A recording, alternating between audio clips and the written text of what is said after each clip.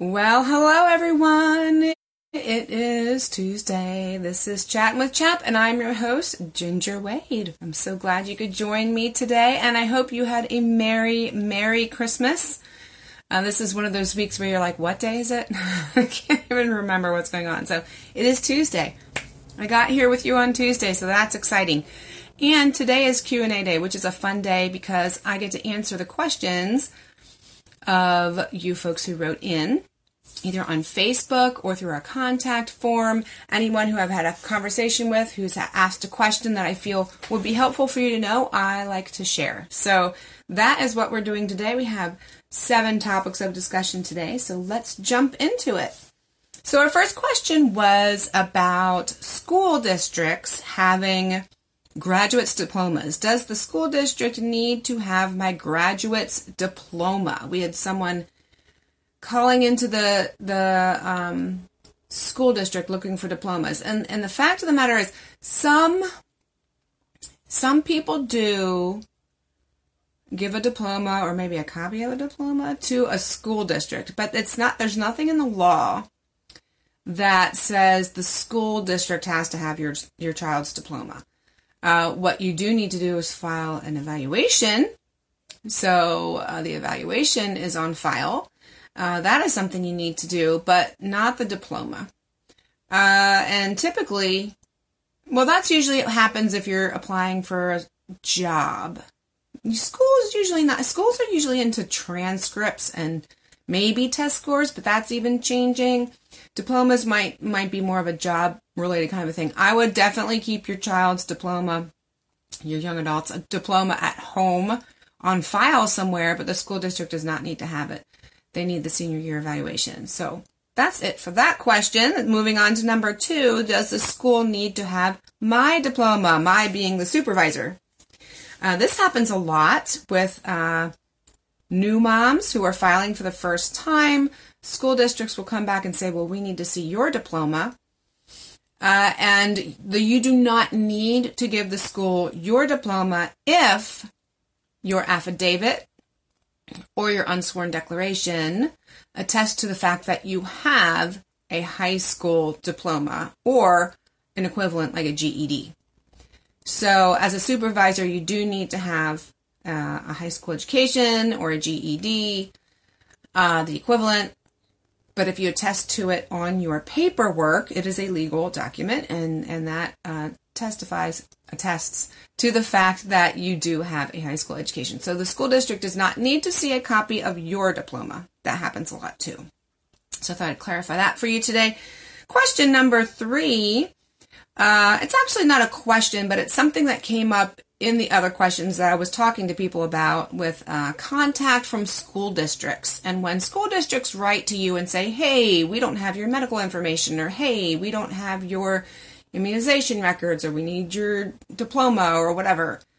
Technically, when they request information from you, it needs to be via certified mail. Now, they might contact you and say, oh, hey, we got your paperwork, you're good to go for the year, which is kind of funny because as soon as you drop your stuff off, you're good to go. But I guess they like to let you know that they got your paperwork. But anyway, if they are requesting more information from you, then I don't want to say than what's in the law. They can't request more than what's in the law. But if they are requesting things from you, they do need to do it via certified mail, like the immunization records, that type of thing. Yeah, so just so you're aware of that. So question number 4, how can I find support groups and co-ops near me? We get lots of questions, especially from new homeschoolers looking for co-ops to join and groups to get connected with. And if you are unaware, on our page, chaponline.com, there's a resources section. There is tons of stuff under that resources tab. I advise you to go check it out. It is pretty amazing. But under there is one portion of the resources tab where you can search by county for support groups in your area. So if you're in an area where there's not very many homeschoolers, you're kind of in a rural area, you might want to check a number of counties around you for groups that are near you. Could be a support group, which is not necessarily a co-op. Co-op has classes, could be academic, could be enrichment. Support groups could be just for moms, could be enrichment classes. They definitely are a different type of thing. And if you are out there and you are part of a support group or a co-op and you're not sure that you're on the list, please go check out our listing. If you are not on our list, please write in. Make a comment to this video, write in on our contact form at chaponline.com. Let us know that you exist. Under resources too, it says get listed. Like we have get listed as a mentor, get listed as an evaluator, get listed, list your group. Please let us know because we want to keep our database full of all the groups that are out there. And I know tons of groups have sprung up over the past few years here. So spread the word. If you know other groups that have just started, please encourage them to let us know so we can put them on our list, and then we can have a more comprehensive list of all the co-ops and groups that are out there. So thank you for that. Next question, number 5. What do I list as the school name on a resume? So if you have a student who has graduated or is in senior high and actually needs to have a resume for a job, most jobs I think that teenagers getting don't need resumes, but as you get beyond that, you could need resumes and stuff like that. And on those resumes is a spot for where you went to high school. So all of us who went to high school, of course, we put in our high school name, but what does a homeschooler do? So you have a few options, and it's totally up to you. Some homeschoolers, and I don't know if this is in Pennsylvania, it's not part of the law in Pennsylvania, but it is part of the what other homeschoolers need to do elsewhere, is you need to give your school a name. So just for fun, we call ourselves Wade Academy. It's just for fun because it's our last name. So you could put in something like that. You could just write homeschool. I do know someone who lived out in the Pittsburgh area, and what they did is they wrote homeschool-Pittsburgh, PA. So they knew that that's the state they grew up in, and that's the area where they did their schooling. So those are your options. If someone has a question, they'll just ask you about it on the resume. But that's what you would list. I would not list the school district that you are in, because your kids didn't get a diploma from the school district. They got one from you or from your, if you do use a diploma program, you can list the diploma program. So that's the options there for resumes, and what do you list as a school. So our second last question is, again, this wasn't a question that came in, but I thought I would bring it up for all of you listening out there. We get a lot of messages from folks who have written their own curriculum or who are offering services to help support or counsel or guide people or these types of things, and they like to share. They, of course, want to share their things with our audience. So I just want to let you guys know out there, if you're creating curriculums and stuff, what it is that CHAP can and cannot share on Facebook. We will share events that are happening for free.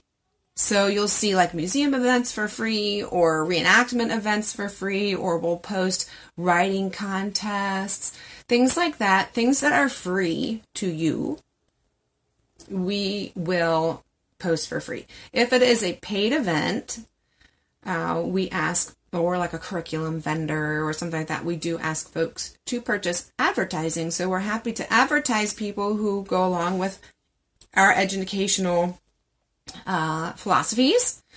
And we're the Christian Homeschool Association, so along with our viewpoints, we do provide opportunities to advertise with our e-news and on our website. So just so you know out there, if you're thinking, hey, I want to get in front of this audience, this would be really great.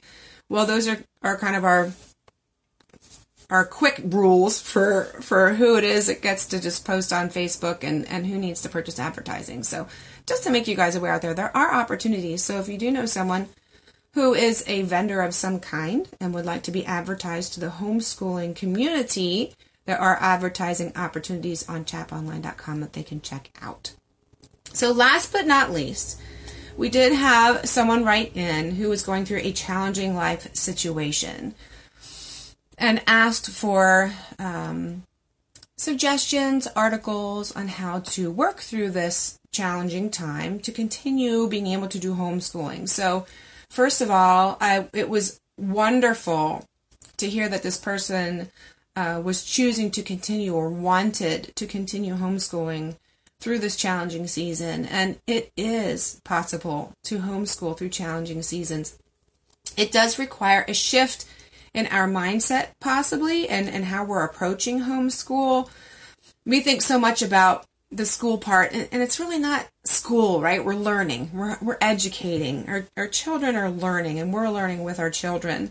So as different things happen to us in life, it could be health related, it could be job related, it could be natural disaster related, or something happens to your house, and everything gets crazy, okay? And you're just trying to cope with life. What happens to homeschool in those times? Well, simplify, okay? You want to simplify.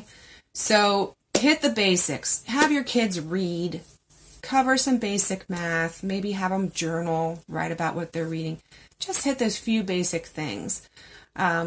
Also, you'll want to possibly lean on co-ops or groups that can help, give you bolstered strength or support, or give your kids some educational outlets to go to in those times. Also, remember that in times like that, there's so much to learn for your children to learn and for you to learn, and how to manage going through challenging times. Relationally, financially, whatever. Your children can learn so much from that. So I think maybe in a few weeks, I'll just make this its own episode so we can talk about it more in depth. But think about simplify whenever you're coming into challenging seasons, or even holiday seasons that are so busy. Simplify. There's so much to learn through all of these things. It's something to teach your children how to manage a busy schedule. Or what's important, what stays, what goes, all those types of things. So I encourage you, if you're coming in a season like that, or a challenging season, think simplify, and always pray over everything. Take everything to the Lord, because He will make your path straight. If you put everything in front of Him, ask Him to guide you, ask Him to give you wisdom, He's not going to leave you high and dry. He's going to show you the way through. He's going to give you the endurance and the perseverance to do what you need to do. So, hopefully these questions were helpful to you today. If you have any other questions that you would like answered, please comment below. Go to chaponline.com, send in a contact form. You can message us here on Facebook. We're happy to help you out. You don't have to wait till my next Q&A day. Just send them in. I'll help you out in the meantime. And then the next Q&A day, I go back through all the questions that I've answered over the month, and I share them with everybody else, because you are not the only person with a question. I guarantee it. Other people need to hear it. And typically, when questions come in, that means that other people are thinking about those things at the same time. So I always like to share it out with our audience, so everyone can be helped by having these questions answered for everyone. So thank you so much, everyone who writes in and asks questions. I appreciate you. I'm so glad to help you. I hope you all had a Merry Christmas and are enjoying sharing time with your children. Hopefully it's a laid-back time, and you're just enjoying those days together, following Jesus through all of life. And I thank you so much for tuning in with Chat with Chap today. And I will see you again, next year, 2023. Next Tuesday will be January 3rd. So enjoy the rest of your week. Enjoy your new year, and I will see you then. Bye now.